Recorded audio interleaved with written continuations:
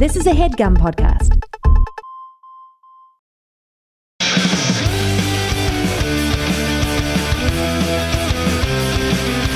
Hello, welcome to the first episode of Enemies. I am Lisa Traeger. Thanks for finding your way to my show. This is so exciting that I get to be in a long string of comedians doing podcast intros alone in true clinical narcissism. If you found me through SVU, hello, Murder Girls from Comedy. What up, bitches? If you just love fights, Enemies, you're a HeadGum fanatic, whatever way you found me, amazing. I was inspired to do this for many different reasons. One is my track record of fighting, arguments, enemies. I use that word all the time. I had an ex once say that dating me was like dating Magneto, where everywhere I went, I was like, that's my enemy.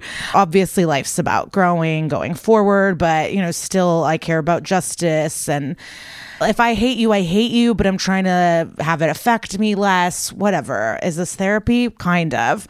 I'm very excited about this. Now, I do have to say one element that I was not anticipating was that people that I'm enemies with or don't really love or they don't like me are not returning my messages. So that was something I didn't think about because to me, I'm very open. I chat often and not that, but this is my issue where like the further you are from me, the easier it was. Like for me, the closer you are to me, the harder it is to communicate effectively and freely because of my relationship with conflict and how I was raised, and we're all coming from different places. I get into it in this episode. I have an amazing, amazing guest, but not a full-blown enemy at all because they're not hitting me back up. Some are dear, dear friends that we've had rough patches and I'm like, hey, let's talk about it. And they're like, really no interest in talking about it with strangers. No, thank you. So that's it. But hopefully all of those types of people will come on to listen to your voicemails. Hello, voicemail, email. The gig is if you need cool comic friends, for the future episodes and experts to give you advice, or you want to come on and confront someone, 323-677-1943. That's just some business out of the way. Anyways, about the enemies. So some people just don't want to publicly fight with others. Some do. Are they interesting? We'll see. Some we've patched up and it's been great. Like I'm not going to be self-deprecating from the get-go. And just so you know, I am in a towel and I have one of those things on my head, like a towel, like building swirly hat, empress turban situation. That's the word I was looking for. You'll learn more and more if you're a new person to me as a human is I say things incorrectly. I'm an immigrant. Get over it. I am from the Soviet Union. So that might also give a glimmer of why I am, some would say, tough, harsh love. See, wrong again. Anyway, some of the people that I've argued with, it is kind of vulnerable to be like, hey, will you come on and talk about all our fights? And then what if their response is like, I never think or care about you at all. And I don't even remember these. But in my head, I hate you. That's embarrassing, especially like some of the people I really hate have become very successful. And I don't want to feed into them thinking they're cool in their success. So that's my own self. Just like a lot of self-centered stuff. I know these two porn stars that don't get along. And so I messaged them. One was down and one wasn't. And I think it's because the person who doesn't want to come on, they're embarrassed of their actions, because some people I'm reaching out to, they're not responding. And it's like, oh, I hope it's because you know that you suck and you're embarrassed about the way you treated me. And where is my apology? That's been kind of a journey to see how many people are not into having conflict or talking shit out, or maybe they just don't care about me and they're excellent in their day-to-day lives. Some agree to do it then, like reschedule, or I can't do it. They have no loyalty to me at all. But seeing how uncomfortable this situation is for a lot of people and wanting to communicate, it makes me want to do this show even more, and excited that you guys are listening, because conflict's all around us. We have to be with coworkers, with family, with friends, in relationships, exes. What comes to mind is, Miranda in Sex and the City, where she's so mad at the Chinese food employee who she thinks is laughing at her. And then it's just like a giggly girl. So some stuff's in our head. But about this self-centeredness of this all, like hearing myself talk, introducing this thing. It's like my face, it's a lot. I wanted to shout out this incredible article that came out. It's called Comedians Are Annoying by Olivia Craighead. It was on Gawker, and it was basically like a response to Che Diaz, the Sarah Ramirez's portrayal of a comedian on Just Like That, the Sex and the City reboot.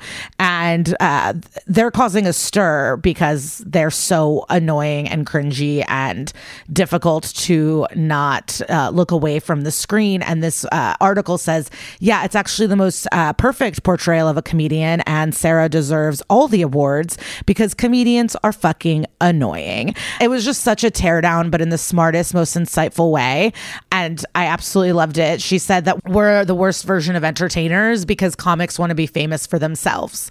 Like, not a fictional character, not an acting situation. It's like, listen to me talk, which is psycho. It is. Are we sociopath? No, I'm not. I mean, we'll get into stuff. So if I didn't have such a great sense of humor, I mean, I'm sure there's comedians that are pissed off and don't think they're annoying, but I recently introduced a friend to a few friends that were comics, and she had a great time out and loved hanging out. But I was noticing they didn't ask her one question, not a question about her. And I was like, yep, those are my people, I guess. But I am good at asking questions, and you'll see in this future interview.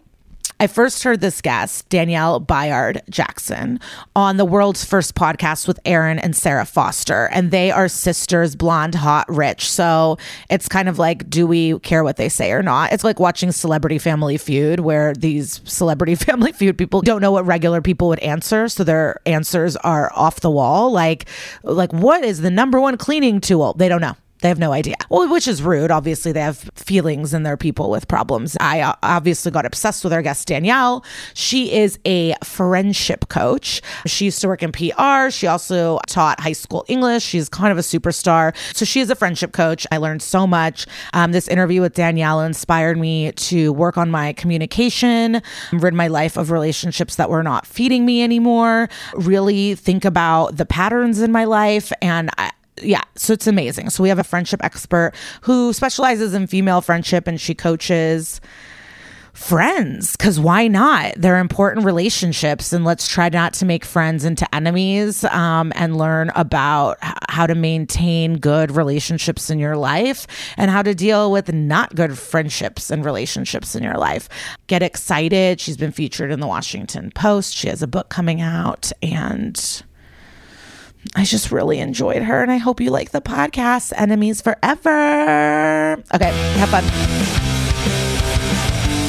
Thank you for joining us. I'm obsessed with you. You truly changed my life when I heard you on the Foster Sisters podcast. It has made me a more effective communicator within my friendships and just really made me think about so many things. So I'm honored that you're here. Beforehand, congrats on maternity leave, having a baby. How has everything been? Everything's been really great. You know, I have Tylenol and all the things for my personal recovery. You don't hear much about that. So I'm good. Baby's good. Family's good. And I'm like giving my husband like the death eyes as we're about to record this. Keep that baby quiet. So we're all good over here, you know? And how are your friends? Shock it, you didn't mention how your friends are reacting to the babes. My friends are good. They're all so excited. And it always takes your friendship to the next level when you go through some big change, because I am not as available as I used to be. And so you hope that you have friends who accommodate and they're patient and they extend that grace. And I don't text back like I normally do because everything's going on. So it's nice to rest in a security that you have friends who know you'll be back around when you can. Absolutely. As someone who's all of my best friends are married and have children that I live near, and as a single person without kids, it does become difficult because you will never be a priority to your friends, but it's all I have. And so that's been a struggle for me. And I know I'm loved and I know they're good friends, but it does feel lonely even with all the love I do have. I didn't know we would get so deep so fast, but I was wondering if there's advice or how to deal with it when your friends are in this big next stage and you're not. if I had to rank like the top 5 things that women bring me as a coach, this would be in those rankings is, how do we remain friends when we're navigating different life stages? I love her. We have this shared history, but something new has transpired and we don't have any experience being friends in this space. And there are a couple things to keep in mind. If your friends are going off, getting married, having babies, and you're like, okay, I love her, but I don't, so much has changed. There's a couple things to keep in mind. The first is to try to find ways to accommodate the change and try not to focus so much on what those actual changes are, like a baby, a husband. But if you had any kind of lifestyle change or adopted a new hobby or you advance in your career, it's going to take up your time and it becomes priority. And so trying to show a little grace. The second thing would be to remember that it's not forever, because a lot of times we kind of spiral down like, oh, I guess this is what our friendship is now. A lot of times it's just a season. So especially if she's newly married, maybe she's like in that phase, but trust me, she'll be back around in a year when she's like, oh, okay, he's obnoxious. Just, hypothetically, maybe she'll be over her husband and ready to get back out there with her friends. So reminding yourself that this is just a season. And then last thing is, I know we say communicate all the time and it's like not a revolutionary, concept, but a lot of times as friends, ironically, we feel like of all the people we want to share with, we can't share with our friend, and she should be the person we should be able to tell, but we're trying to be mindful of her feelings. We don't want to look like we're being clingy, that we're being needy to verbalize to her, man, I miss you, or I don't see you like I used to. So finding ways to communicate that. I see a lot of miscommunication in this stage. I see women who are like, well, she's got the baby, so I'm not going to bother her. And that turns into not contacting her for a month, but you're doing it for a noble reason. It's just that on the face, it looks like you haven't checked in and she hasn't checked in with you. And so to say something like that's not accusatory, but to say, oh, I miss you. Can we get together Wednesday at 7? Or whatever it is, and finding a way to be able to accommodate the ways in which she is available. So maybe now it looks like a phone call really quick instead of a 3-hour happy hour, but are you okay with that? And so just keeping those things in mind and showing grace and communicating what you need might help you to get closer to what it is you want from her, which is her time and attention. I loved that. And you mentioned it on the other podcast I heard you on, is like hanging out looks different. And it could be, I have laundry to do, come chat with me. And that has really helped me, where I will run errands or I will go to Target with somebody. And I really loved how things can shift. What if you hate your friend's spouse? Yeah. What if they suck? What if you really try and you don't want to get involved, but what if they just suck? Yeah. Total possibility. This happens all the time. It really does, actually. So a couple things. One is to make sure, the way you're saying this, the person probably definitely sucks, but to make sure that you're separating your feelings about the shift in the dynamic from your personal feelings of the guy. So a lot of times we see that relationship equals less time with our friend, a change in dynamics. We don't see her as much. She's starting to adopt new interests and we're like, who are you with him? And so can we separate the feelings we have toward this loss from how we feel about him? Because sometimes they're not one and the same. The second thing is to ask more questions than making statements. So instead of, yeah, well, he's kind of a liar or he's kind of a jerk, you see that, right? Instead, maybe asking questions like, so what is it about him? What's like, how is he putting this magic spell on you? What do you love so much about him? And getting curious, which I know sounds corny, but I think you'd be surprised to see how much is revealed from her perspective, because he's obviously offering her something. So to even ask straight up, girl, what is the appeal? Help me see it. She might surprise you with what it is about her partner that attracts her so much, which might help you to have at least a little more compassion or understanding, where you can get to a place where you're like, I don't get it, but I appreciate that this is something that does something for you. And then finally, remember, you don't have to be his friend. Sometimes the girls who are in the middle want everybody to love each other and they're trying to help you all like be friends and they want to hang out. And it's just not going to work because you guys don't gel. And so how can I support your marriage? And if there's a new milestone in your marriage, show up for you and love on you, but not have to be in the same room and be hunky dory all the time and be fake. And so how can I separate the two? And finally, this is the toughest one, but trying your best not to talk crap about him, because it's only going to make her feel more defensive over him and give them that it's us against the world kind of feeling, because they feel like other people just don't get their love. And so it draws her closer to him. And then by extension, you're doing something that's contradictory to your objective, which is pushing her away because she feels like you just don't get it and might be tired of having to constantly defend her relationship. Maybe talk to your other friends about how much he sucks, but with her, just really tried to put on a face. I'm really glad you brought up the shit talking, the gossip. It is one of my worst qualities, I would say, as a person. People know I like to gossip. People come to me with their secrets, and it is a pastime. What is the difference? What is healthy venting, talking about friends within a friend group versus you're just shit talking now? Is there positive ways to gossip? Is it always bad? I guess, what are your opinions on shit talking within a friend group? Yeah, I got to be honest. I get the appeal. And if anything, there's research that shows that it actually connects us. Like when we discover that there's somebody we don't like mutually, it makes us feel closer to each other. So it's actually a thing to feel like, oh, I feel closer to my friend. To not like this other person in common is actually something that brings us together, and research, shows that. Also, when it comes to gossip, it was originally like a positive thing, and it's taken on this negative thing. At the heart of it, it just refers to talking and sharing information about other people, an objective exchange of information about another person. And it actually remains the number one topic that we chat about with each other is other people. Yeah, and I hate that quote where it's like, good people talk about ideas, bad people talk about other people. And I always see that quote as a personal attack, for sure. And it's like, funny people talk about other people. And it's tricky, but, exchanging information about other people, it is how we learn cultural norms. So if I'm learning about something that happened with this group of people, by extension, I learn what's acceptable and what's not based on what people are saying about them. So at the heart of it, it can be actually helpful to exchange information about others, or to try to figure out other people's motivations. So let's say I'm new at work and people are telling me, yeah, you probably don't want to do that because John got fired over that when he did that last week. So it sounds like we're talking crap, but it's also them informing me, letting me know what the norms are. So it can be positive. I think it becomes negative when we're adding our own speculations to it. So like, yeah, so she got a new apartment. Yeah, good for her. I heard it's her dad's money. So good for her. And so like those kinds of things, it turns into like rumor and like other things. But I think at the end of the day, we know our intention when we're talking about another person. If we're trying to establish motivation, gosh, I don't know what she sees in him. Well, she says that she likes his yada, yada, yada. Oh, okay. Yeah, I get that. So sometimes we're trying to work out people's motivations and understand them better, or we're trying to talk about an issue we have with the friend, with a mutual friend. Those things are all helpful. We're processing, exploring. And I think once we realize the intention is to poke fun or humiliate or things like that, it becomes something different. And so, yeah, I think the whole conversation around gossip sometimes gets really black and white, and there is a little nuance to it.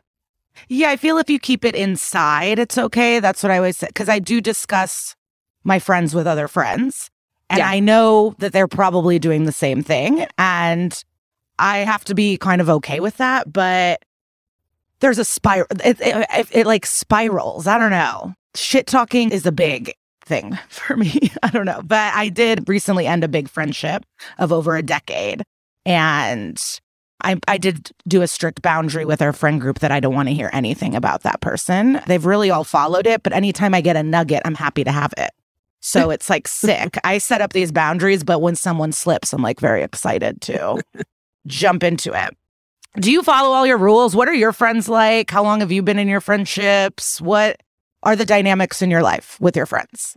I try my best to follow the things I say, but they're hard because at the end of the day, it's advice on things that are just relational in general, like being with other people. And that sometimes is just hard, at the heart of it. And so I try my best to take my own advice, but I always tell people, I think the reason why I'm so kind of obsessed with this whole friendship space, a lot of times people will ask, oh, how did you get into this? What's the story? And I think sometimes they expect me to say things like, oh, I just really love my girls and I want everybody to just share my same passion.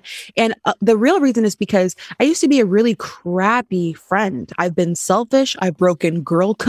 I'll let you speculate as to what that means. I've been exclusive with my friend group and not letting other girls in, even though you can see that they desire companionship too. I've been overly sensitive. I've ghosted because I didn't know what to say. I've done all the things. And so I feel like I'm especially passionate about working in this space because I've seen the consequences of not getting it right, how it turned into loneliness and paranoia and, cynicism and just all those things when you can't get your friendships together. And because of that, I feel like that's why maybe I'm on the right track now. And so I try my best to apply what I've learned. Surprisingly, being a friendship researcher, a friendship enthusiast has even helped, in my marriage because I learned all these things about how to speak to other people. And essentially, friendship is even at the heart of our romantic relationships. Like at the end of the day, your partner should be your friend first. And so I see myself learning all these things. And I'm like, gosh, it just helps me in just general relational situations. My friends, I'm happy that they're diverse and they look like the world that we live in. And I'm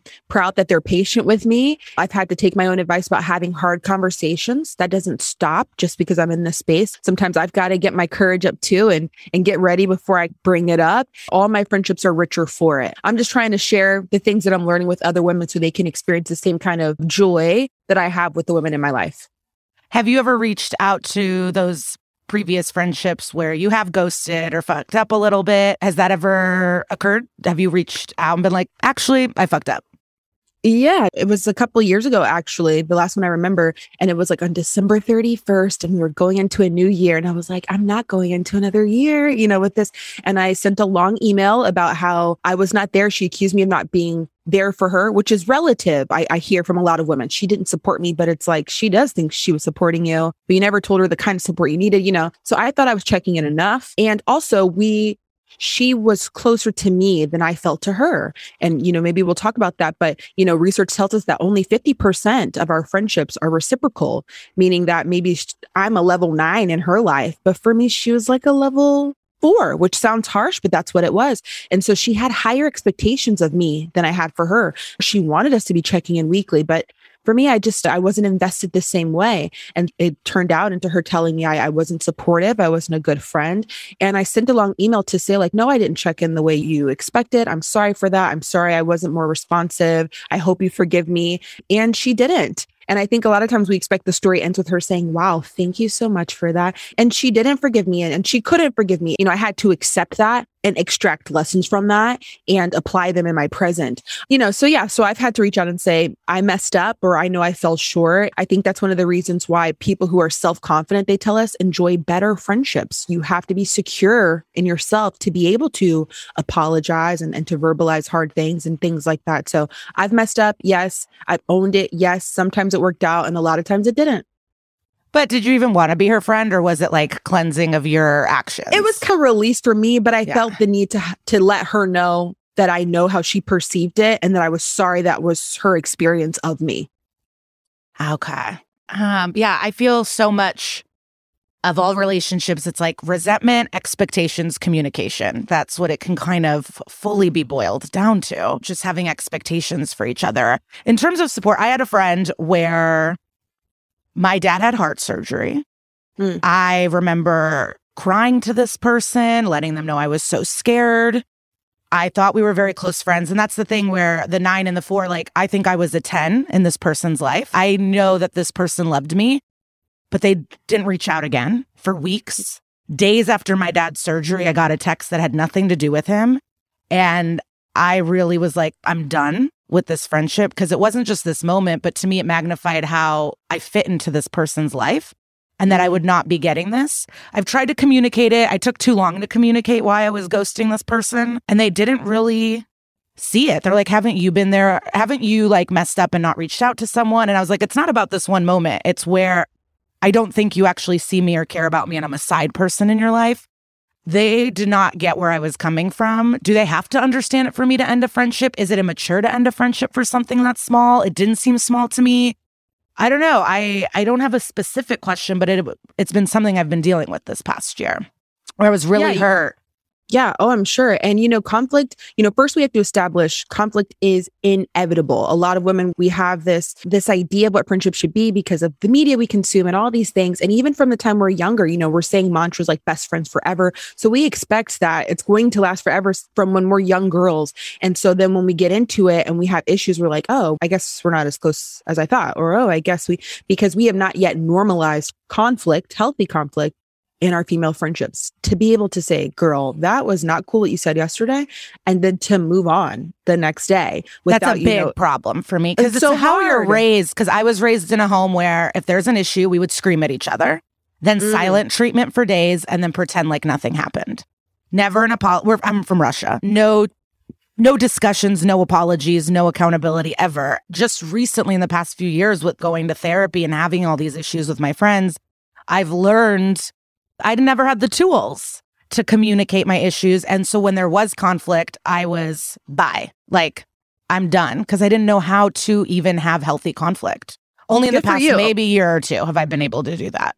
Yeah, good for you. I love hearing how you're like, oh, I realize that I've been doing this and operating that way has, cost me this. It's just so mature of you. And I love that for you. And I can't wait to see like how that benefits all your friendships in the future because you have this information now. But yeah, conflict is tricky for us and we tend to leave whenever something happens. And I think we're ending a lot of female friendships prematurely because we're like, I don't know how to operate. This was weird. Let me just fade out. As far as, is that too small of a thing to break up for? I get that question a lot. What are the signs it's time? And I wish I could list, these are the 12 offenses. If they commit any of them, they're done. But at the end of the day, a lot of it is relative. The only thing that I push for very strongly is, did you articulate the thing first? That's my biggest issue is we'll justify cutting somebody off or releasing a friendship. And as soon as I, ask the client or somebody I'm working with, okay, so does she know? Does she know that that's been bothering you for 2 years?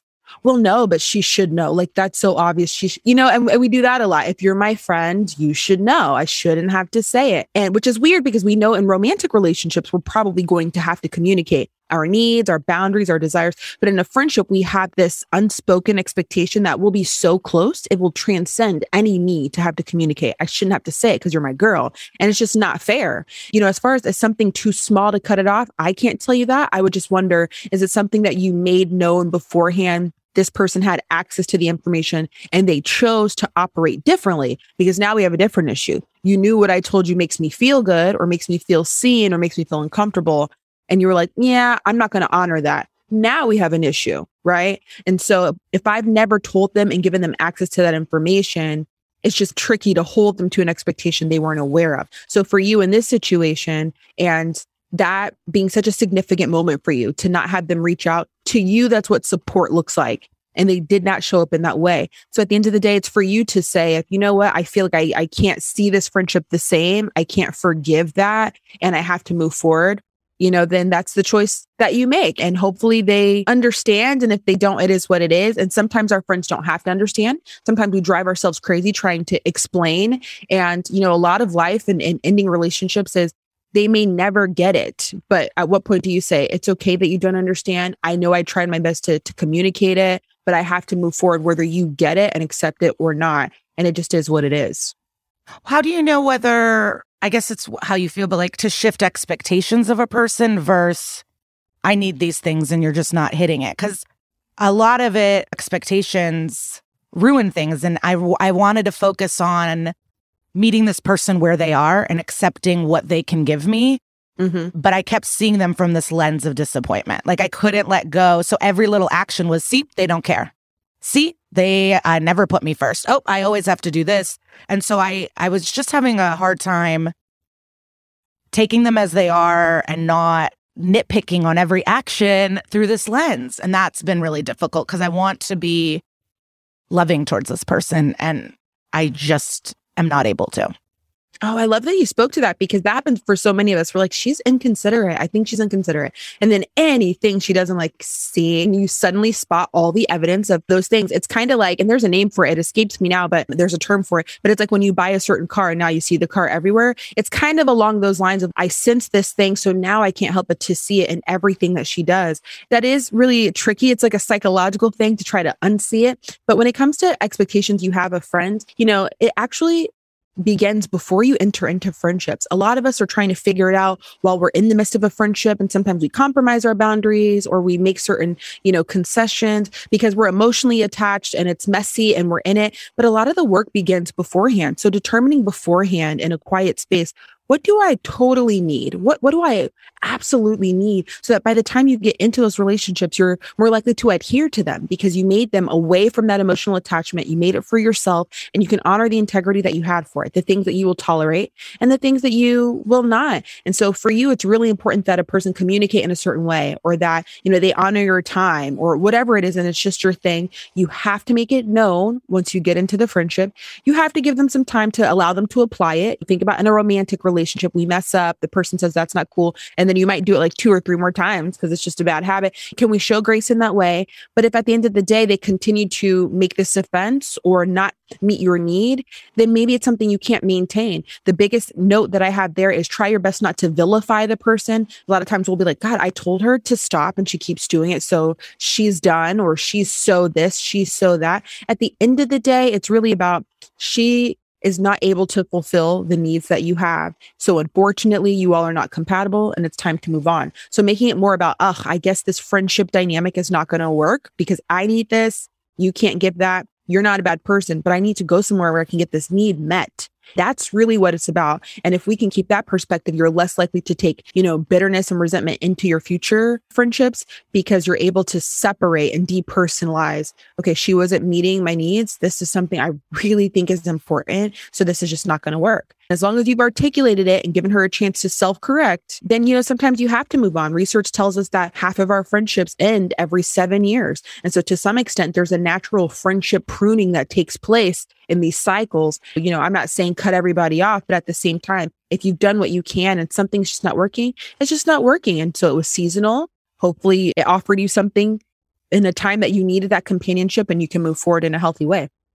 Yeah, that's actually something that I took with me after I listened to you the last time, and about how I see friendships ending as a moral failure and what is wrong with me. It was so freeing to hear you talk about how it is not, that doesn't mean we're terrible, but then also I do have a pattern. And what if it is me? That's what I'm kind of dealing with right now, because you can't just keep blaming someone. My therapist told me, if this person is crazy, quote unquote, and they're using you, then you're using them for something. And you have to figure out what you're getting from these people and fulfill that inside yourself. My big pattern that I've had since 8th grade, I would say, is I become super, super close with someone. You're my only friend that ever matters. And then something happens. I put them on a pedestal and I think they're the best. And I put myself second. And it's usually narcissistic types. And so I'm very much willing to be, I'm so special. They love me, even though they're nuts, but I get them. And so I become super close with a girl. We have a 2-3 year friendship, and then I see them different. Something happens, or I stand up for myself. The vibe of them being on this pedestal, it drops, something happens. I don't see them extra special. They bother me, and then it's over. That's been a pattern now for 20 years for me. And it is me, obviously, but also I do think I attract or look for a fucked up person to be my leader. So to me, I'm just having a hard time between, what if it's you? What if I'm the toxic person? What if I'm engaging in these toxic behaviors? I'm putting up standards on my friends that are unrealistic, cutting them out without time. What happens if I'm the problem? Type of thing. God, that is one of my favorite things, actually, when I'm in a coaching session and a woman brings to the table, okay, is it me? Can we talk about maybe it's my fault? And I'm just okay, the self-reflection, because most of the narrative is, let me tell you about how all my friends suck and they fall short and it's everybody else. And so it's refreshing sometimes to hear someone say, is it me? I know I have this pattern. Is that toxic? And the whole toxic thing I could go on a rant about, but I will say toxic, narcissist, sociopath, they're being used a lot right now. And I will say that maybe some of us have been at some point, we yell or we manipulated somebody or we guilted them or we've all maybe been toxic in a moment, or from somebody else's perspective, they're walking away and their narrative of our friendship was that we were toxic. It's worth asking sometimes, gosh, is it me? How did I contribute to that? So that we can make sure that we're being a healthy, supportive friend. And I think the fact that you're able to articulate that dynamic, man, I tend to, be attracted to this type of girl, is so powerful that you can see that and hopefully know that moving forward and catch yourself. And it's just really cool to hear that you can self-assess in that way, because a lot of people don't, and they're jumping from one friendship to the next. And the narrative is always women are so this, or all my friends have always done this offense. No, I'm always in a fight. And my friend told me, she goes, it's embarrassing that you fight with people you're not fucking. She goes, friendship should not be this dramatic. She's you're always in a fight with a friend. And I'm sick of it. I'm so sick of it. That's interesting. And the pedestal thing is very interesting. And one thing that might help is sometimes us remembering what are the things that our friends are tolerating about us. If you think about, there's a friend who you're always gosh, I love her, but she does this thing and it's so annoying. If you tell yourself she's probably doing that about you too, that she loves you to death, but there's that one thing that she's telling people like, that is so annoying. I think maybe bringing that perspective to the table of somebody could be putting you in a pedestal, but what would be the thing that would humble things real quick? What's the thing that you do that's just really not okay, or that another person might find relatively obnoxious, whether it's you being late or talking too much, or you interrupt when they're trying to talk, or chewing too loud, or not being able to say the right things. Like you're hard when you respond, but they need you to be softer. And it's kind of annoying that you can't be softer when you try to build them up emotionally or when they vent to you. So you have that thing that other people cannot stand either. And I think that when we could bring that to the table, it might allow us to have more grace for other people because we're like, okay, I guess I have a thing. It's harder to be harsh when you recognize your issues as well. But what if honesty is interpreted as harsh? I definitely had one friendship where I felt like I was communicating truly how I felt. And the response I got was, I don't need your tough love. Stop with the tough love. And to me, I was like, but this is reality to me. So, and to add on that, tone policing. I've been the person that yells, and I've also been the person that says, please stop yelling at me. How fair is it to be like, I'm not going to talk to you unless you lower your voice. I do not want to be yelled at. This isn't the vibe I want. But is that unfair to like put higher how someone says something versus what is being said? Because I've also been the person that is like, no, go fuck yourself. You've done this thing. And someone else is like, please stop yelling. And I'm like, no, I'm mad. I'm going to yell. I don't know. I've been on both sides. What is tone policing? Is it okay to yell? Is it okay to request not to be yelled at, or the tough love in terms of communicating?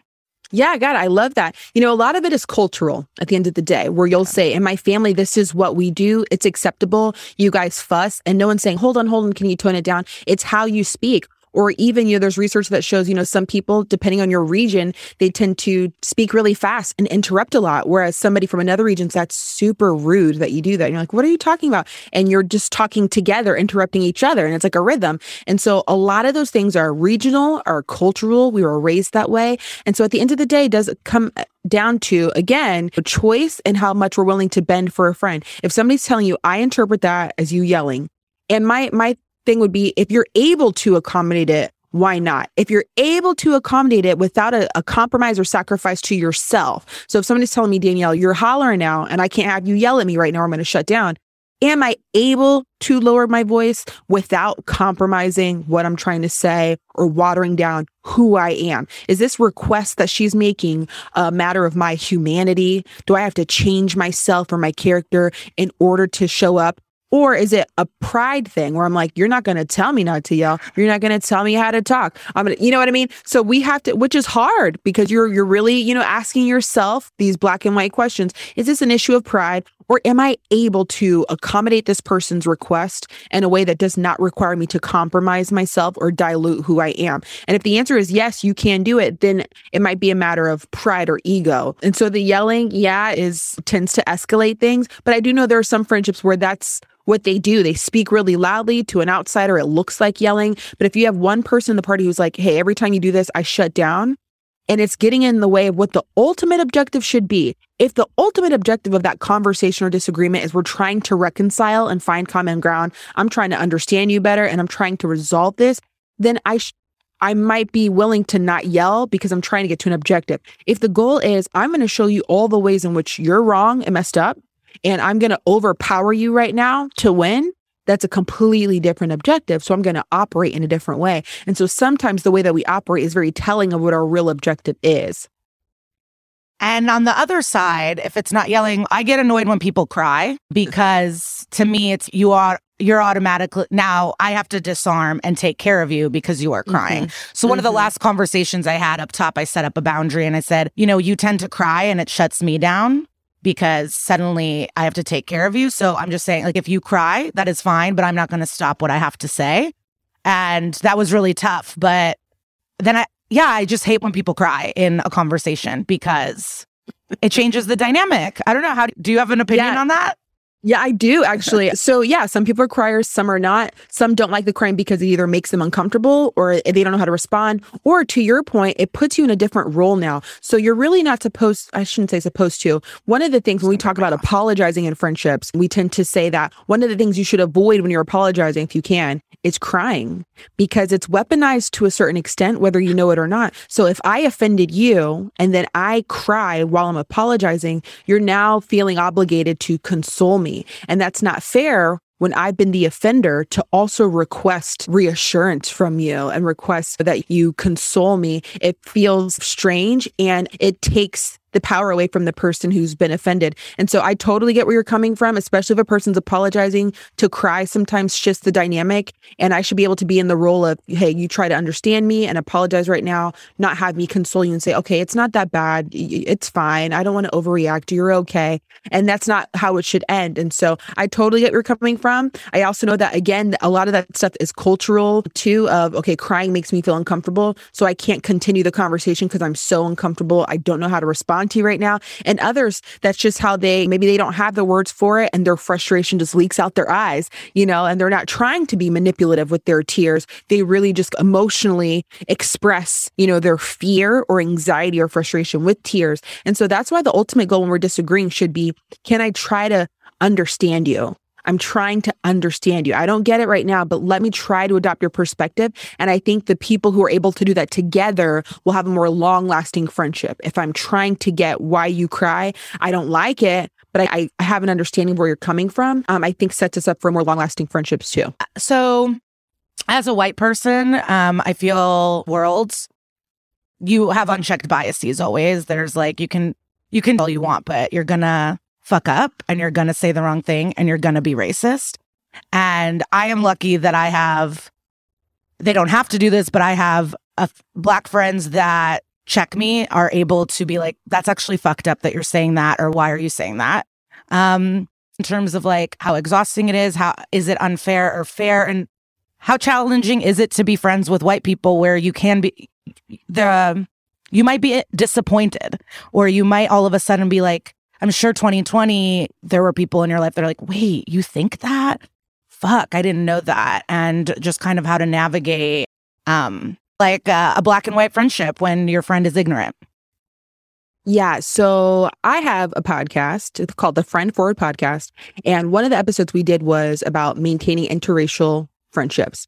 And I had women leave voice notes and tell me what is your perspective? And it was really fiery because you had Black women who left notes about their experience and white women who left their experience. And it was just so powerful to hear them kind of talk to each other. And as a Black woman, I can't help but to navigate this world through a brown body. And so I see and experience things in a different way. So even some of your questions I'm hearing through a Black lens. For example, you asked me, what do you do when your friend starts crying? The first thing I thought is when I've had white friends who you call out for something, then they start crying. And it's but I'm showing you the harm that was done through what you said. So when you cry, to have me, the person offended, have to console you doesn't make any sense. And so that's been a situation that I'm sure people of color have experienced when you're trying to compassionately tell a friend, hey, that's not cool because it's, going to be received this way. And then they go into, oh my God, what do you think I'm racist? Oh my God. And I'll say this to try my best to simplify something that is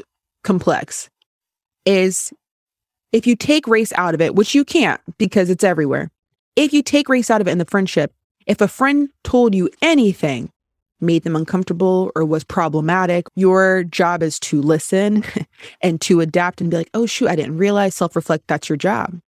White fragility just runs so deep that that's one of the topics that if we do mention, hey, that was not cool what you said because it means this thing, so can you not keep saying that? Then it's, well, oh my gosh, you can't take a joke, or oh my gosh, I didn't mean it like that. Are you serious? You're getting so sensitive. But if a friend told you, hey, this thing has these consequences, it rubs me this way, it perpetuates these problematic ideas. For anything else, we'd be like, oh my gosh, good point. I didn't realize. My bad. Thank you so much. And so it's so funny to see kind of how race is the thing that we're like, well, and so I always say can you take race out of it? If a friend came to you with a concern, would you respond to it with such defensiveness? Or would you listen and be like, oh my gosh, as my friend, I don't want you to feel that way. Say no more. That won't happen again. Or, hey, help me out. I don't understand. I know you shouldn't be my educator, but help me out. How is that problematic? And you have a discussion.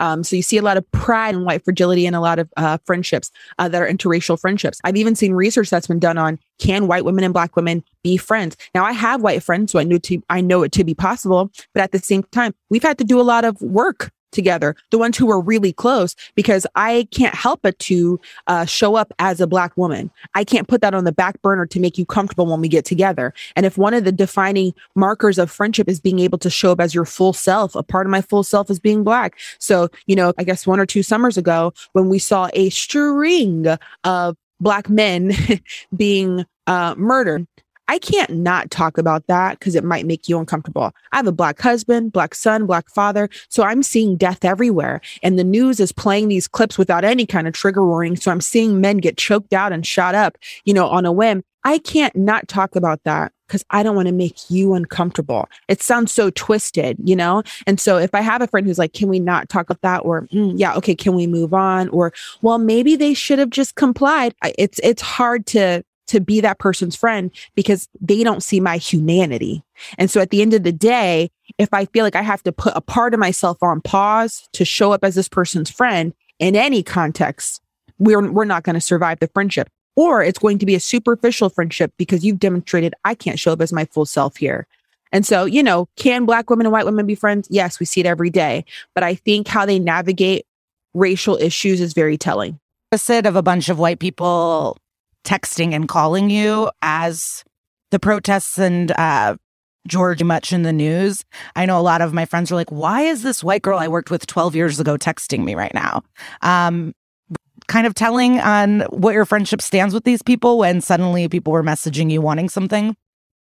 Yeah, I think it was laughable to all of us. It was like, oh, that's cool. The gesture, I think, is supposed to be seen as like, wow, they're checking up on me. That's so nice. But a lot of it was to absolve your own guilt. Like, it made you feel better to say, I checked on a Black person today. Like, if we're being totally real, because I don't speak to you regularly, we don't talk, but it made you feel good to say, I need to chat with a Black friend. I had people on Instagram tagging me and things. They're like, people you should follow. One of them is my friend, Danielle. I'm like, we are not friends. So like, even that language, so I'm supposed to be grateful, but at the same time, I'm like, but if we're being real, you and I don't speak. I think you're pleasant enough, but we don't speak. So it felt, inauthentic because we don't talk. And so there was a lot of stuff that, people of color saw through because we're like, we don't speak. I know that you're doing this for you. It gives you cool points to say Black Lives Matter because it makes you look aware. It makes you look down, or to quote a bunch of rap lyrics, whatever. Okay, cool. But it makes you look cool. So even those t-shirts sometimes I see, and I've bought them. I'm not even going to lie. I've worn a couple,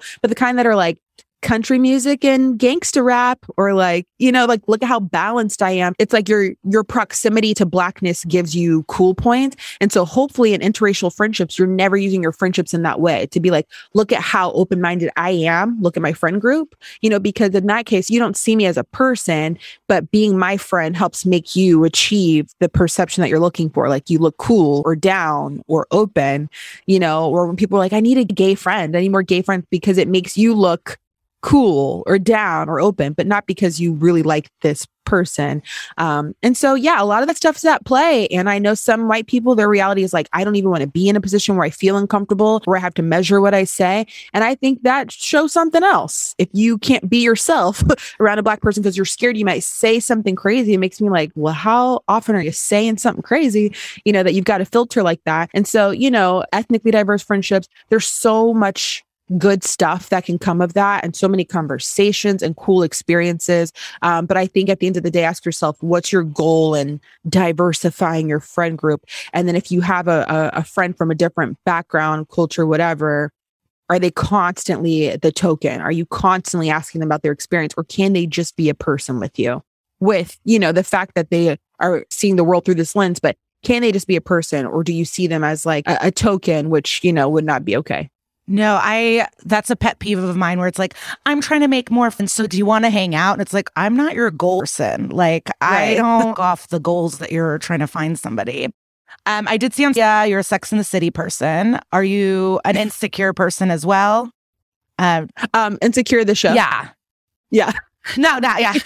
Not just in I'm like, very much so. No, yes. Oh, that was HBO that Friendship show is my jam. Yes. Yes. I thought Insecure did the best job of any show I've seen in true friendship dynamics and relationships. And just the way they spoke was like, it just felt so real. I loved, I think it was 3, maybe 2. They went to Palm Springs as a friend group, but Molly and Issa were fighting, but they still went on this trip together. I was like, ugh, this energy is like so real. And I just loved it. Sex and the City are campy and wild, but or if you want to touch on Sex and the City and Insecure or any other shows you think about female friendship that are great. Yeah. Oh my gosh. Okay. So I love Insecure, hands down, like one of my favorite shows for so many reasons, but specifically because we need more depictions of the complexities of female friendship, the nuance. There's one scene specifically, it may have been season 4, but where Molly and Issa are walking in the grocery store, getting stuff for Thanksgiving. And they have this moment where they're like trying to get on the same page, was like kind of awkward. And they say out loud, we're kind of off, right? And she's like, yeah, okay. And they keep walking.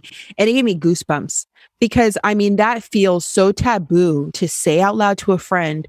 We're kind of in a weird spot, right? It feels so damning, to say that to a friend because it's hard for us to recover. We want to feel like we're just in sync and it's just so natural. So as soon as you announce like, this is weird or we're off, it's like, oh, we don't have the chemistry I thought. I guess she's not my best friend because it shouldn't be awkward. It should be easy. It should be natural, which I want to pause and say research tells us that there was this study they did where they asked a bunch of women, do you believe that making friends and friendships should be easy or that you should have to work at it?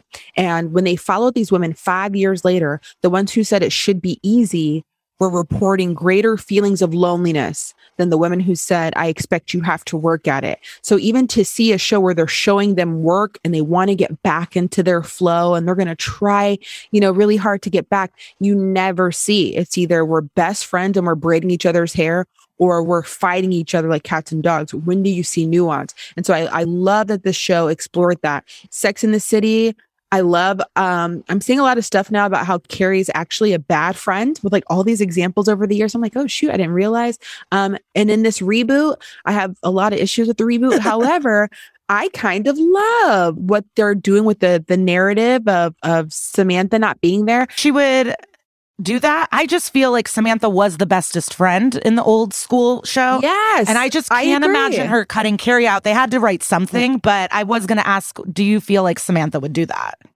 I feel like she would totally not do that. However, I love seeing their little things of like, they're not talking, but then she sends flowers for Big's funeral and they text and they're like, I miss you. I mean, when those I couldn't. Yeah, gorgeous, right? I mean, come on, she's so classy, and even that, and the girls talking about it, like missing Samantha, and it's so weird. It's not the 4 of them, but the reality is, we go back to the research I mentioned earlier about friendships, fading and ending after 7 years. I mean, if we look through that lens, like, yeah, really, their friend group before, according to research statistically, would not remain a friendship before for that long. And so it's realistic. I mean, as viewers, yes, we miss her, but in reality, like, yeah, that's what it is. And it's hard. We want to watch the show to escape reality, but that's actually what it is. And that's how it works out. And so I love seeing female friendship portrayed in the media the right way. Doll Face, which I can't believe I like because it's so silly. Yeah. But oh my gosh, it's so good. And they talk about girl code and unspoken things you're supposed to do in a friend group. And it's brilliant. And so all these little shows that depict female friendship, I'm such a fan, and it's kind of having a moment right now. So that's a good thing. Yeah. And then are you a reality TV person? I am. Okay, great. I am as well. These are like kind of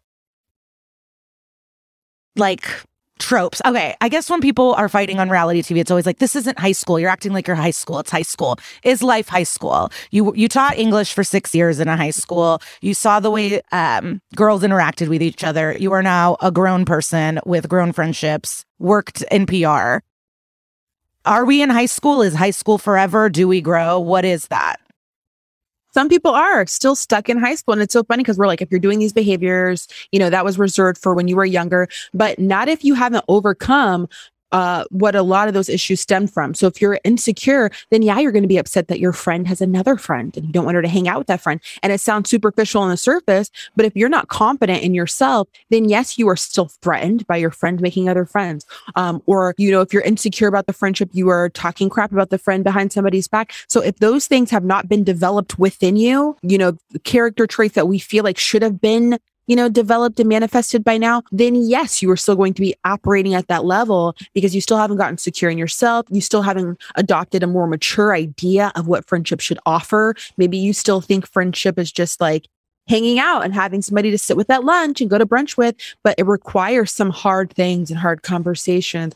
So hard conversation with a friend looks like you talking crap about her to other people because you can't bring yourself to have the courage to say it respectfully to her. And so, yeah, for some people, they're stuck there. And until those things develop within them, they'll remain there. Damn. Yeah. And we touched on this, but the other kind of reality show thing is always like, say it to my face. Say it to my face. Yeah. And I'm always like, why are you mad? We all talk shit. Like, you can't hold each other to standards that you're not, like, you're all talking about each other. So that's always embarrassing. And then the other trope I always see is like, I'm a girl's girl. You're not, you're a guy's girl. What is that?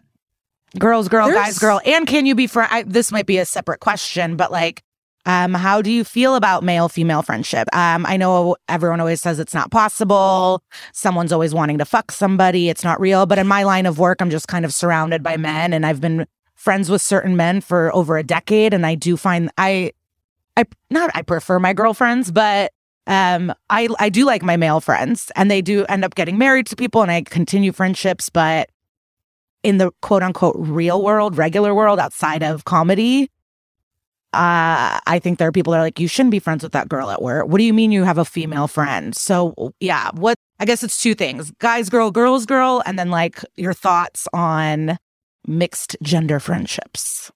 Yeah. Okay. So being proud of being a guy's girl. So if you have a male friend, which the only reason I can say is totally possible because I have male friends, so I can only speak from my experience. I'm like, well, they've got to be possible because I have it. Your husband ever like, who's No, he's always been like, oh, that's Josh texting you. Tell him I said, what's up? And so, and every relationship's different too. So having mixed gender friendships, totally possible, totally a thing. I think the issue becomes women sometimes, I think, who are proud of being a guy's girl, I think that reveals something else. So if you're proud that you have been chosen, that men think you're cool, there's something there. And so maybe you have a male friend and that's great for you. But if you wear it as a badge of honor that men chose you and that men think you're different than other girls, how is that a compliment? Because fundamentally that's implying that there's something problematic with women. So to think like, oh, they know they're different. I'm not like other girls. Well, what does that mean? What are other girls like that you're special and different because you're not that thing? I think that reveals that you subscribe to certain, stereotypes about women, and you're trying to separate yourself by saying you're not that. You're different because you're in closer proximity to being a man and to being liked and understood by men. And so there's kind of an issue with that. And then being a girl's girl or female friends, I have women who will say to me, like, I don't have female friends for these reasons. I think a lot of it is internalized misogyny. Some women do tell me, hey, I've genuinely been traumatized by women growing up. And I get that. I just think we need to understand that being betrayed or disappointed is not exclusive to women. So if a woman let you down once in your life, right, okay, men are just as capable of telling you they're going to do something and then they don't, or saying something negative when you're not around. And so it's not exclusive to women, but somehow that narrative got written.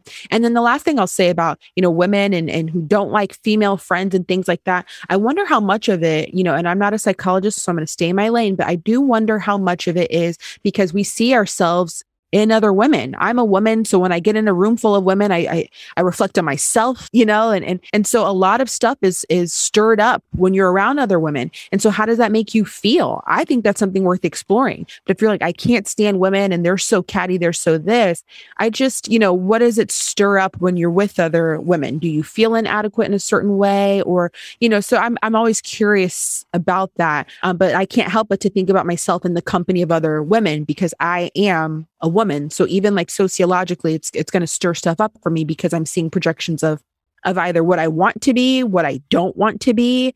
So I think there's a lot at play there. Yeah. This is a personal one for me. Can you be friends with someone who is not happy when good things happen to you? Ooh. Because that was the biggest crux of this big friendship throughout our years together. When I have good news, I would be like, oh, she might be up. I can't tell her. And that was one of the big issues for me, where I'm like, I did tell her something great. I got a job opportunity. And the way this person reacted, I was just like, I can't handle this anymore. And whatever it was inside of me that felt like it was okay to deal with, I don't have that anymore. I've learned to love myself, whatever it is.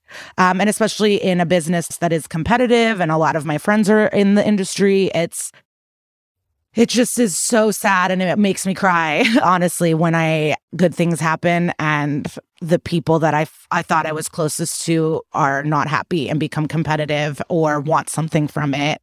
And in the long run, is that a friendship ender or not? Can you be friends with people that aren't happy for you? This is going to sound really nerdy, but, Plato wrote a lot about friendships and things like that, and said that there are 3 different types of friendships. And the ultimate one is friendships of virtue. And he says that they're rarer to come by. And one of the elements of a friendship of virtue is, I am so happy for you. Win for you. I want you to win as a person. I want to see you achieve and excel. And not everyone can feel that or express that or share that for another person. And it means even if we are not friends anymore, or you go off and make other friends that replace me, I still want to see you win. I have that desire for you. And that is so special and so rare. But yes, that would be required of a friendship. I think it's interesting to hear you say that you found yourself feeling like you had to withhold things that you were celebrating. That's such a telltale sign right there, that I feel like if I share this, it's going to do damage. Me sharing something positive that happened in my life is so twisted, because that should not be the case. And so, yeah, it's hard to be friends with someone who we feel like will not share our wins. Ideally, we have friends who feel like our win was theirs. So you getting another gig that you've been really hoping for, they should feel like, oh my gosh, look at us. Like, we made it. We are coming up. They should feel like your win is my win. I know recently I shared something big with a friend, and I was surprised that she started crying, because she was like, it's just been so long. Like, you've been working for this for so long. Like, this is so amazing. And it touched me to see how moved she was that I had access to this, new opportunity. And research also tells us that, it might be more impactful in a friendship to have friends who celebrate your wins than friends who show up for your losses, that it might have more of an impact. Because if you are down in the dumps and a friend comes and they're like, hey, it's going to be okay. It's almost like you're at a -6 and they move you to a -5, but you're still in the negative. But it has more of an impact if you are at a 5 and a person comes and boosts you up and you move up even higher. You're higher on that scale. You see what I'm saying? And so it shows that we have more of an impact on our friends' lives, of course, either when they're down, but that we have a greater impact in the relationship if we're there when they're up. And so, think about that friend who, if you got good news today, this would be the one person you would tell. What are the qualities of that person that make you so excited to tell that one person? That's who we should all strive to be. And think about that person who you would not tell. Why is that? And so if you still want to kind of reserve your friendship to just hanging out and getting drinks and superficial stuff, great. But I would say, be aware of the situation where you feel like you have to withhold a celebration because it might do damage to the friendship. It should be having the opposite effect. Damn. Yeah. I like that you're saying, you can have a chill friendship with someone. My big flaw is I'm all or nothing. I'm obsessed, or I hate you, or you're an enemy.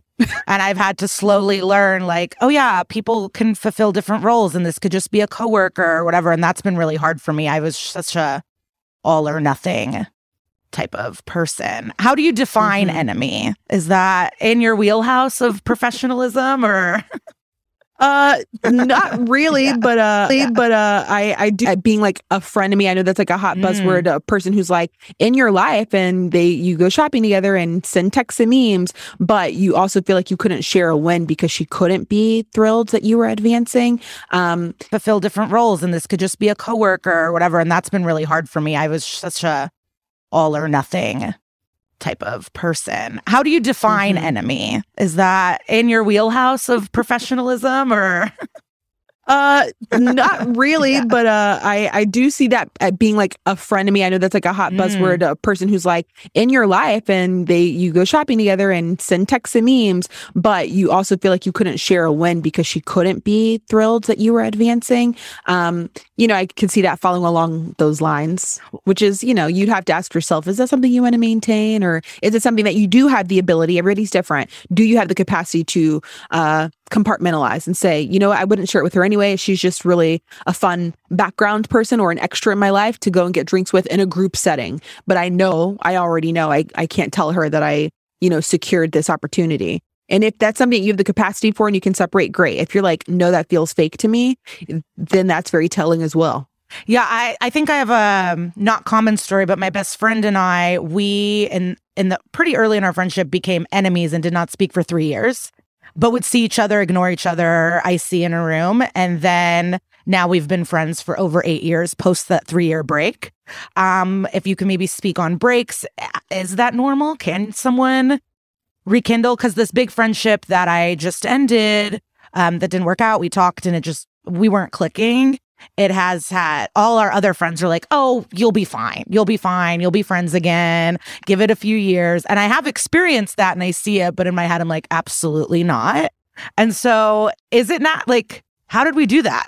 I don't know how we were apart for 3 years and then came back together, but is that something that happens often? Totally.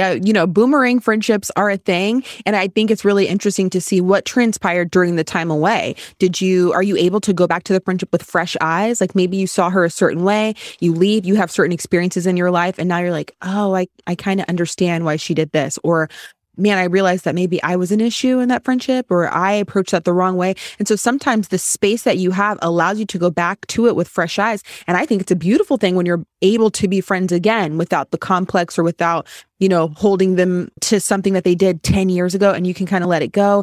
If you are both coming back as 2.0 versions of yourselves and you both have a shared desire to be reciprocal friends again and to move forward, then why not? It happens all the time where people are like, oh, we separated and then we came back. Sometimes it's a matter of logistical stuff. I've seen people who are, they work in the same place. And so they're really, really close because they see each other every day, and somebody moves. And then you're like, gosh, I thought we were friends, but just because I don't work there anymore, we're not going to be friends. And then they come back to town for whatever reason and you pick back up. And if it works for you two, then who are the rest of us to let you know whether it's normal?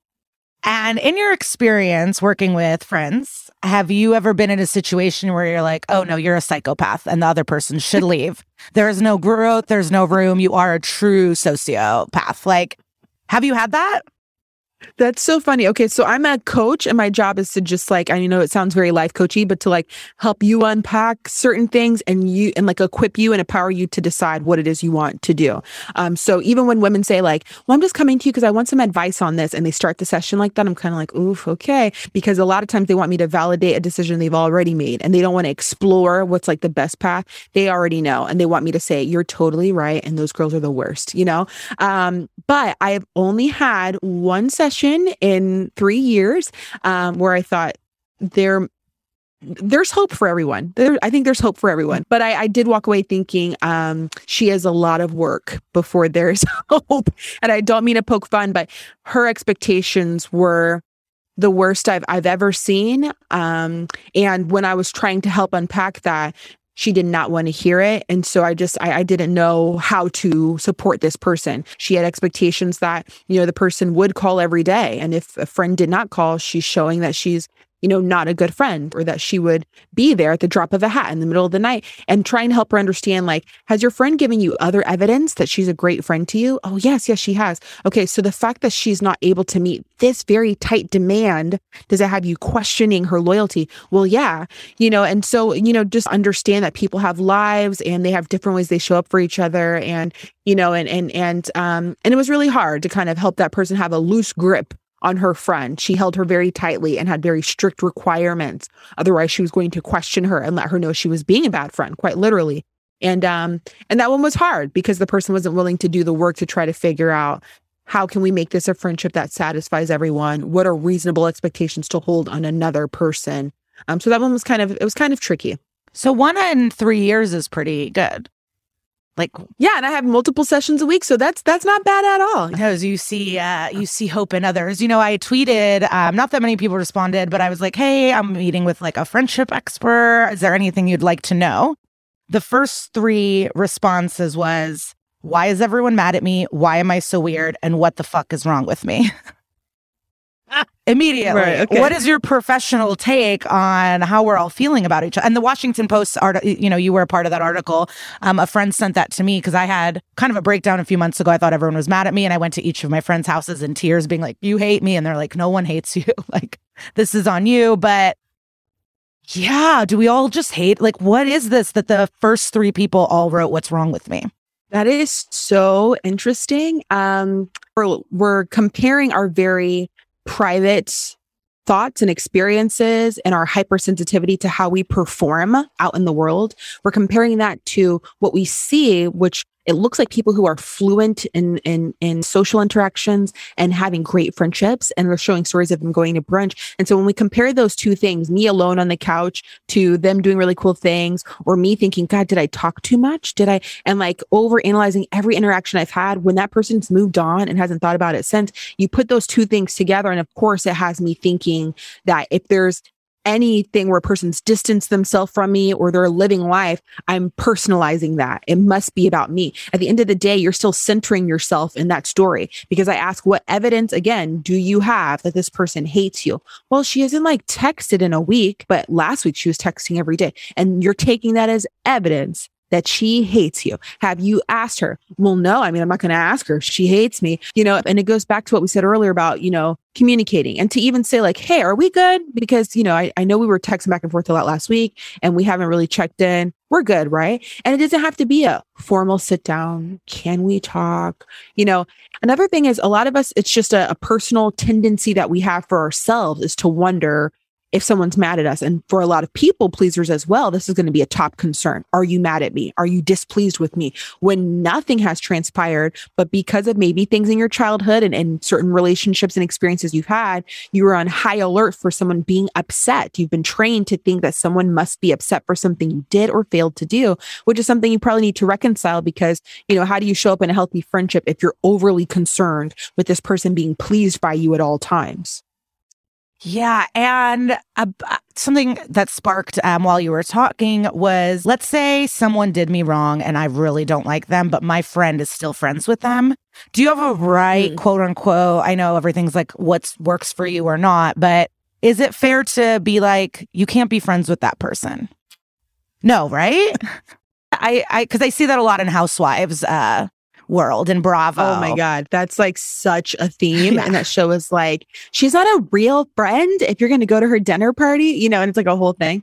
Again, I know it's like whatever really feels right to you. But, if your friend knows, hey, this person had this transgression against me and I can't tolerate her, respect her, whatever. And your friend is saying, hey, I can separate. I equally believe that she did you dirty. And I believe that was not okay. I share that idea, but we have our own relationship. And even though I see that offense she committed to you, and I have a separate relationship with her that has not been tainted in that way, she has to choose. You have to choose if it's something you can tolerate them still being friends, or if it's going to be something where you see your friend through a new lens and you see it through disloyalty because your expectation is that she would cut her off because you cut her off.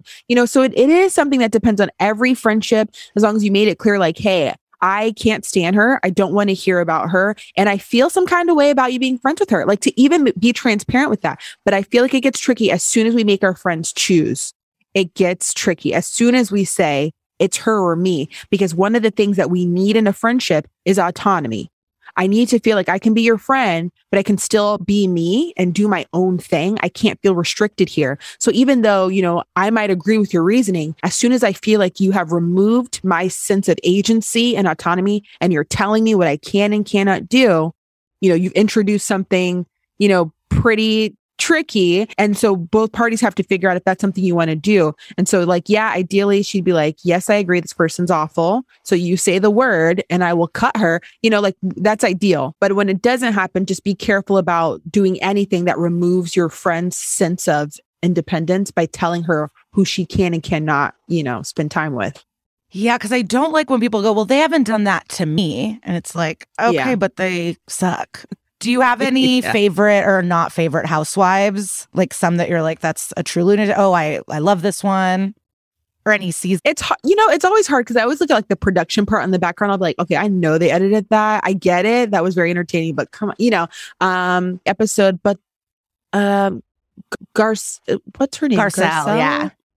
She's like classy, like yes, and for the most part. But every time I find myself liking someone, they do some crap on the next episode, and you're like, oh my god, like you were above the muck, and then here you go, like throwing drinks, like you were the classy one, And so I've had my favorites, but I feel a little bit of anxiety to watch the show because of how many times they use the word friend, and it's so unhealthy. Like, oh yeah, she's my friend, but just like the episode before, she said horrible things to you about your body, about your husband. You know what I mean? And I'm like, what? That's so toxic. Or they'll be like, yeah, you're not my friend because you did this, and I'm like, what? That's so crazy. So it's very hard for me to watch the show, even when I want to turn my brain off, because it's very upsetting to see how loyalties change for the smallest things gives me anxiety. Well, yeah, it seems like they shift for small things, and then you have Erica, who's a full criminal, Jen Shaw, who's a full criminal, defrauding people, and these people are still. I mean, like you said, it's production, like they have to film together, but I'm so shocked by the forgiveness and grace that they're showing these horrific criminals.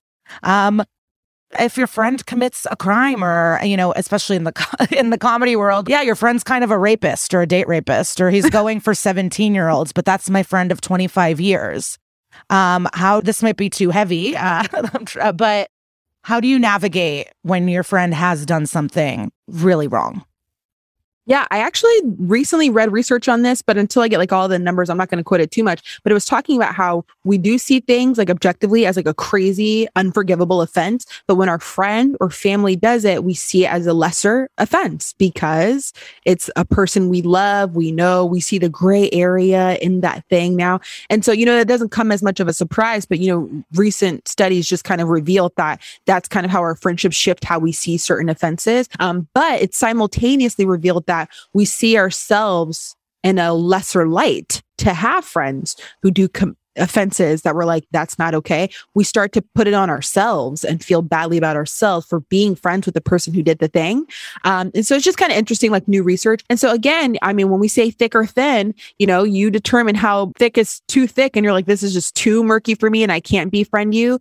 If it was a one-off isolated incident, or if this is a true reflection of a person's character in an ongoing way, we all get to make those choices. So that's the beautiful thing, is that I can't give the answer, because we all get to make the choice of what your capacity is and what that boundary is of like, oh, this was a crime, that's wrong, so I can't be your friend, or that's a crime, but I mean, I get it. You did what you feel like you had to do, and so we get to make those decisions. And that's the tricky and beautiful thing about friendship, is that it's so voluntary. So unlike other relationships or familial relationships, you'll always be my family member, or a professional relationship, it's transactional because it's business, friendship, we can come in and flow out of so easily and fluidly.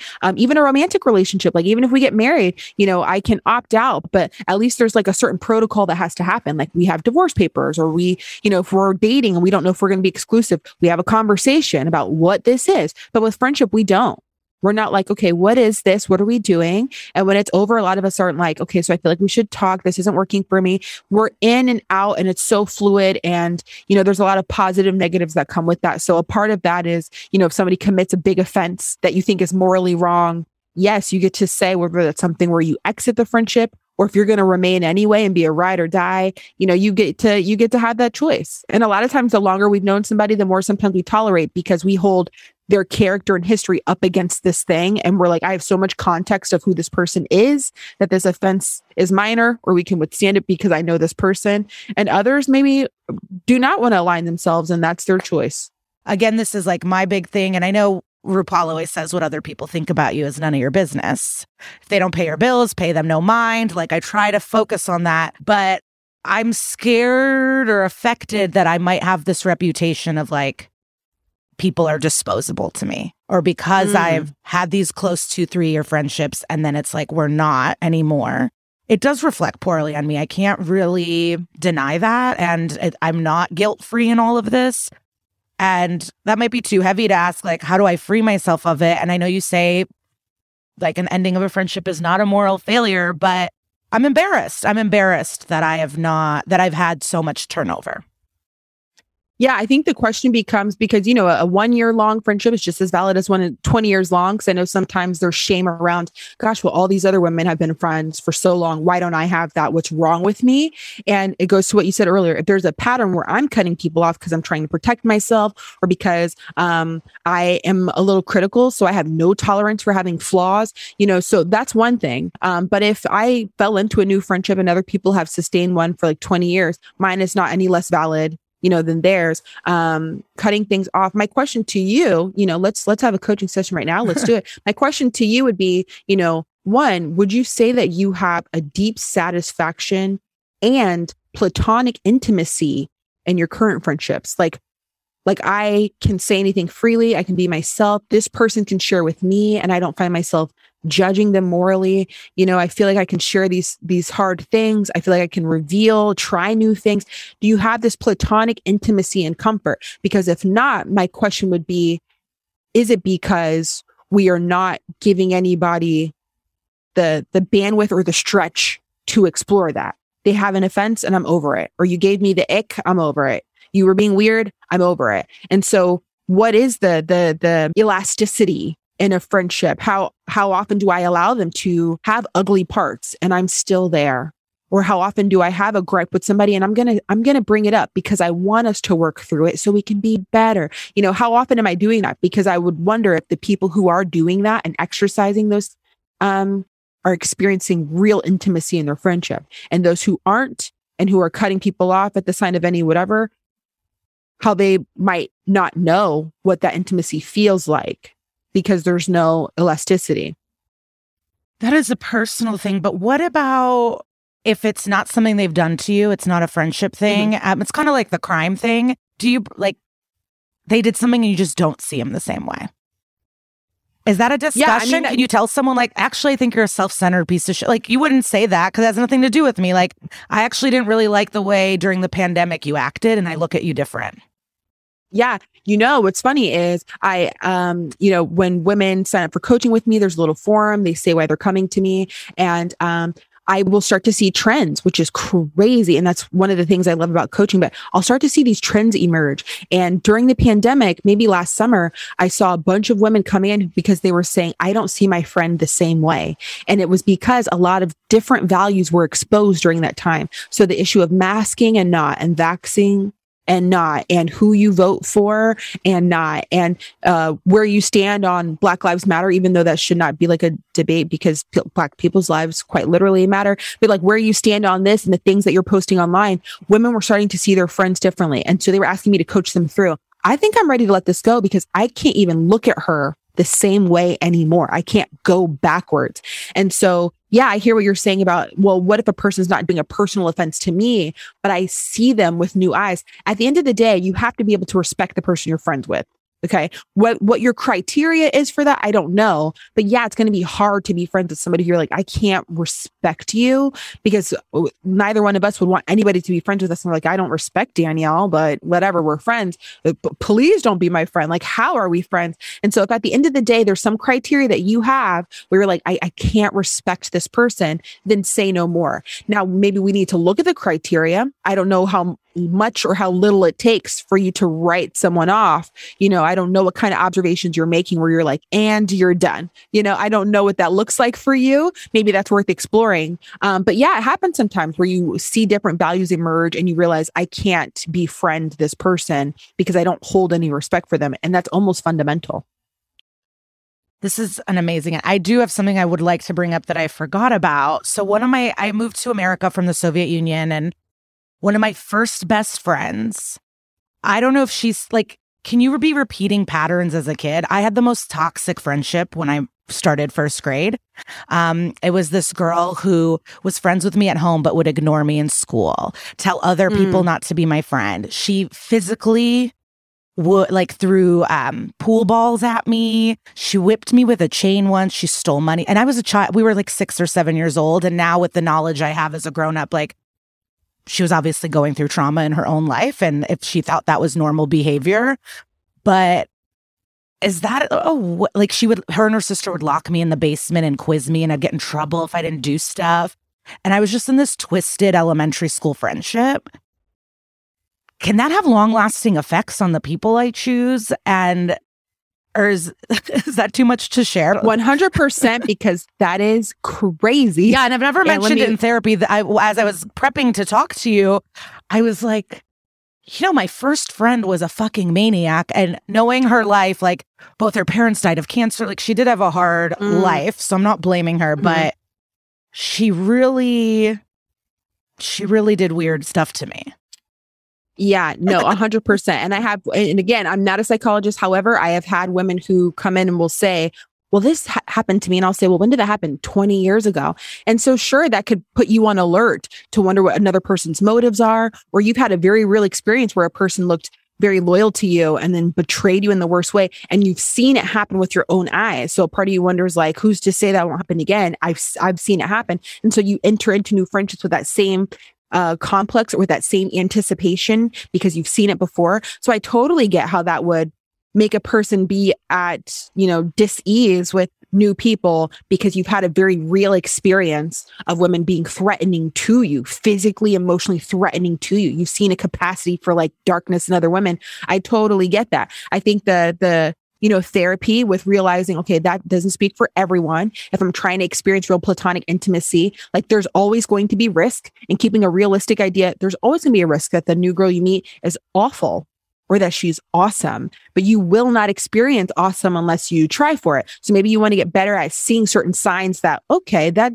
feels a little toxic, or that didn't make me feel comfortable, and maybe go in with, eyes open. But how long do we let our trauma get in the way of developing new, potentially super healthy, super fulfilling relationships? That's so true. I think what has happened is I say, oh, is that person toxic and nuts? I'm going in. That's my problem. Instead of being cautious, I think it's like a familiar pattern or something. Because there is one friendship in the past, like 5 or so years, where everyone was like, she's nuts. And I went, I don't care. And then I was like, oh my God, this is way too much. And outside of all of the friendship stuff, I just think you're so inspiring in terms of, especially now when people are following their passions and quitting jobs and doing stuff where you said people thought you were crazy. Like, what is this? This isn't real. And now you've created a way to help so many people. You're writing a book that's going to be great. And maybe just share where else listeners can find you or what you're working on. You mentioned your podcast. And it's just inspiring that you've created a whole new lane for people. It's cool. Yeah, I appreciate that. I just argue that if you can get a business coach for your business or like a marriage counselor, if you sought that kind of support, people would applaud you and be like, wow, that's so responsible. Good for you. So why not get support for what I would argue is the most important relationship you'll ever have? And research shows that. It shows that the single greatest determining factor on your overall life satisfaction is the quality of your relationships, not your income and not your marital status. So why are we not getting support for our friendships when it's having like very real impact on people's lives? And so when I realized that, I was like, why not, be a resource in that way? But so it's been a really fun journey the past couple of years to operate in this space. And all our stuff is over at betterfemalefriendships.com. We specifically work with women. And, my book doesn't come out till 2024 because publishing is just like such a slow world, but, it'll be here one day. So everything's at betterfemalefriendships.com. And my podcast is the Friend Forward podcast. And that's literally all we talk about, which allows us to go deep into that, arena, because it's all we talk about. It's female friendship and stuff people aren't really talking about anywhere else. So that's really nice. And so it's been really great to operate in this space. It's been a blessing to serve so many women. And I just look forward to continuing to do the work, these conversations. And before you go, I would like to ask Carrie and Charlotte, the episode where Carrie is broke and everyone starts offering her money. And everyone's like, Charlotte, what a bitch. Why aren't you selling that ring off? Do you have a strong opinion? Should Charlotte have been more willing to give money? Did she do the right thing in the end? Did you have strong opinions? the whole money thing is like a whole Yeah. conversation. We actually have an episode on that coming up in the next season of Friend Forward about money and friendship, because it's a very real thing. So the plug for that. But that is always really tricky is well, because I have a friend who just got rich and I stopped Venmoing her. She got some huge clients, and now when we go out to dinner, I'm like, if you want this money, you can request it. I'm like, you're on the 1% level now. I'm not Venmoing you $30, but I don't know if that's good or money not. Money and friendship can be a tricky thing. I'll say that. Oh my God, thank you so much, and I hope you enjoy the rest of your day, life, moments. Well, thank you for having me. I appreciate you making time to have this conversation. I think it's really necessary. And I appreciate you allowing me to lend my voice to the conversation. Of course. Thank you so much. Yay. So yeah, as you can see, Danielle was incredible. So much insight, so much knowledge with such clarity.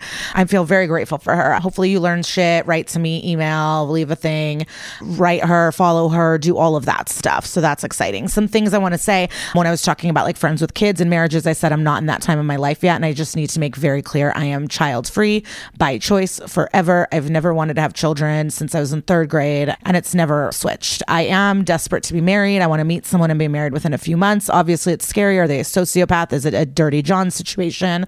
Will I be murdered? Are they using me? I do live in a studio apartment. I don't know what they would use me for, but it is scary to think of that fervent kind of, is that a word?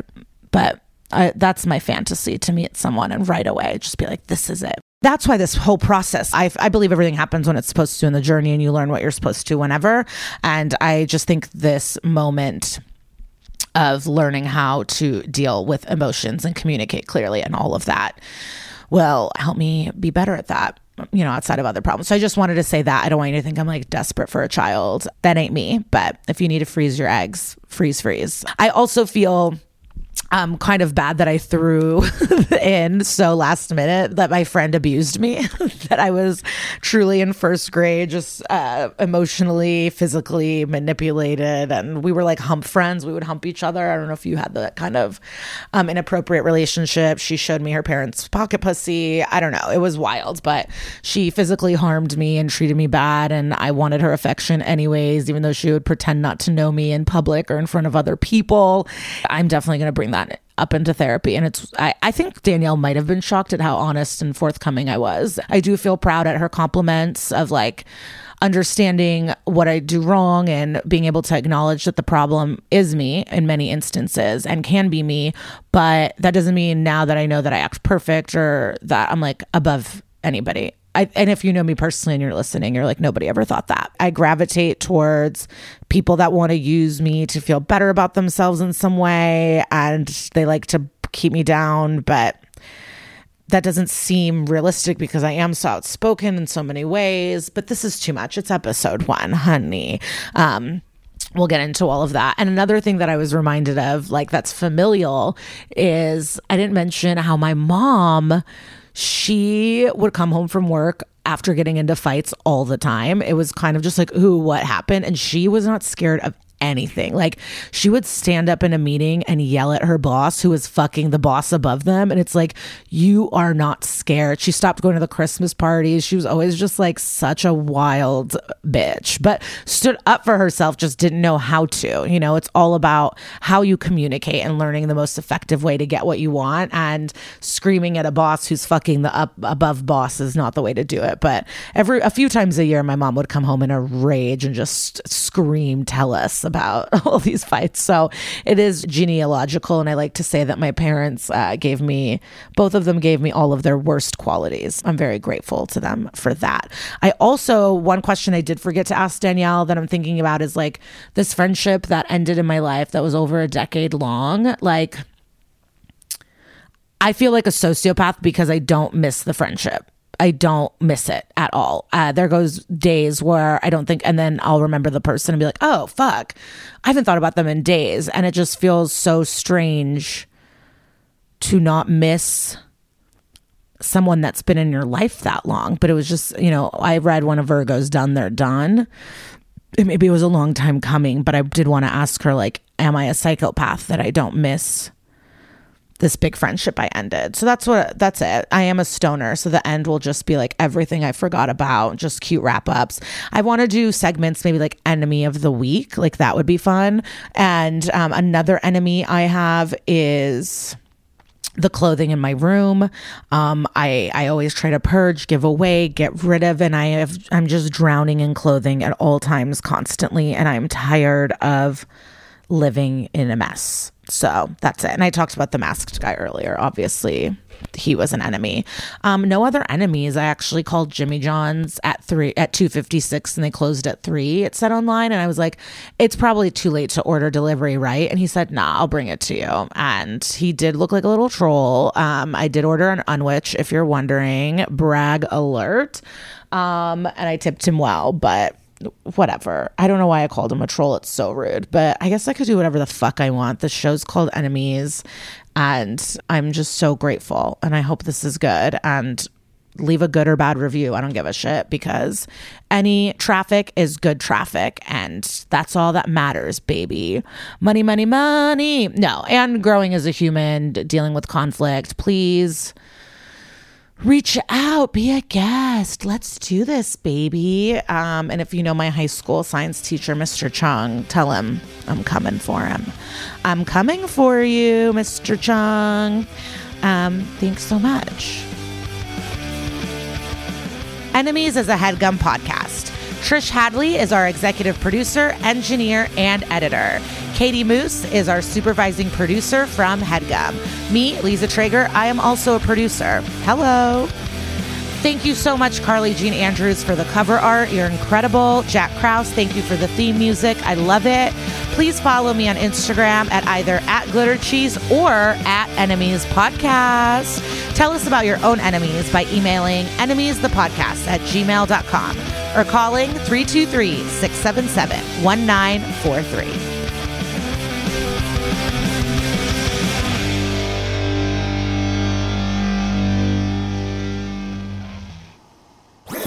That was a HeadGum podcast.